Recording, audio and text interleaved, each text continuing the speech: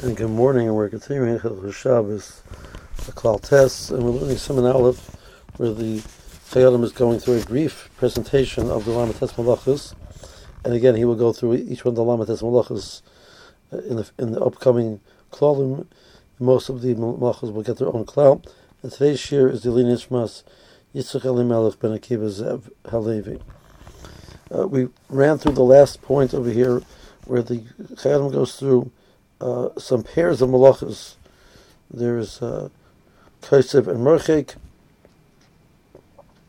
there's Boina and Soiser, and there's Makeh and there's Mavir.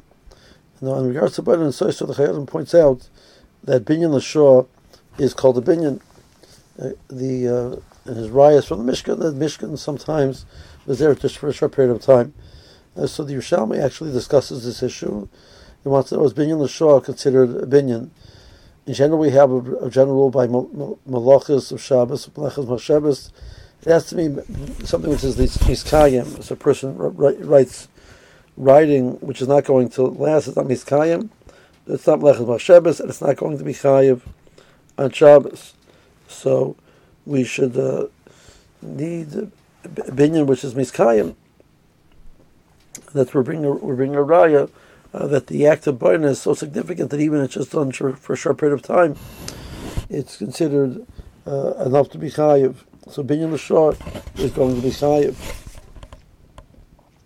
In regards to, we will see that malachos to be chayiv have to be something which is not a makalkel. It has to be a constructive act as opposed to a destructive act. And that's why moichik is only chayiv if it's almanas lichtov, if the person erases with intent to write on it, so the act primarily is a constructive act. The same thing is true by soiser. A person is taking apart a building. In the case of the Mishkan, the purpose of taking it apart was to be able to transport it elsewhere and rebuild it elsewhere. So with almanas libnos, but a steer which is not almanas libnos, a person just destroying something, is a destructive act and will not be chayiv because it's mekalkel. We know the Gemara says the one example of tikkun is it should not be mekalkel is because it's almanas libnos, or it's almanas to be kosev, or it's almanas person is ripping a garment almanas litfor with intent to re-sew it. What about a scenario where the person does not plan to do another action, but the action itself is beneficial? So a person has a garment, and there is opening for the head, which there's threads running through there, which needs to be cut through in order to allow the head to be used. So the person rips open those threads to allow the person to wear the garment. Picture like a poncho type of a thing. So he's karei, he's ripping those threads.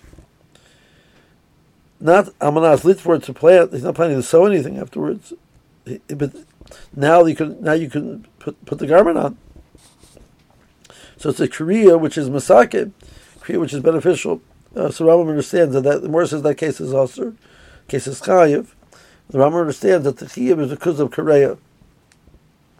Rashi has a different explanation, which we'll talk about B'ez Hashem in the future shiurim.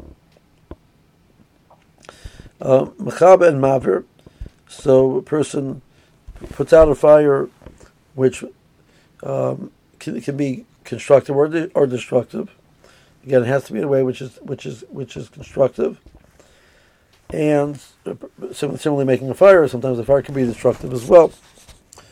So it has to be something which is positive. Makeh patish hoyib melachos tzarfei zohav l'mishkan. So the last two malachas are Makeh patish.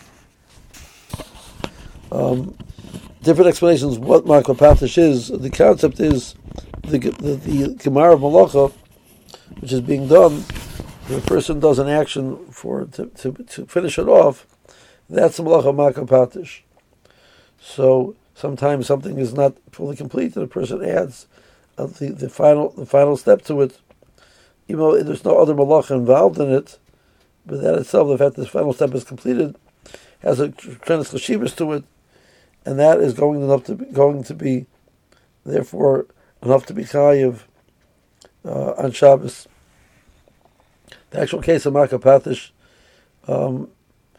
was as they were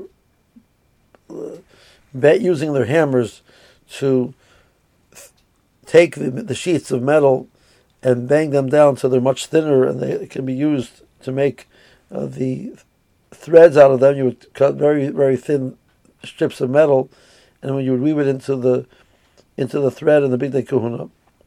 So that process of banging that metal thin would require that occasionally you would have to straighten out the top of either of the anvil or of the hammer. It should be perfectly smooth, so that it shouldn't tear the very, very thin metal that they were using. So that's one explanation of Makeh Patish. So it's not even part of the malacha itself. It's something which is done at the end of the process of malacha. When you're ready for the next step, you would do that. Alternatively, it's the process of the last makah on the metal itself, and that's the chashibus of that last step. And the last malacha is motzim rishus rishus. If a person is motzim rishus rishus, the Mor says that the Mor brings psukim to support the malacha of motzim rishus rishus. Tosfos says, why do you need psukim for that? It's one of the has malachas, because betzim there's not a significant change in the item. The item remains the same. So the fact that the person's moving from place to place, considered a malacha gerua, a minimal type of malacha, and therefore we need a pasuk to tell me that malacha is enough to be chayiv. Rav Hirsch gives a beautiful explanation of it in his Sefer Charev. For those who are interested, you should take a look at there. Have a good day.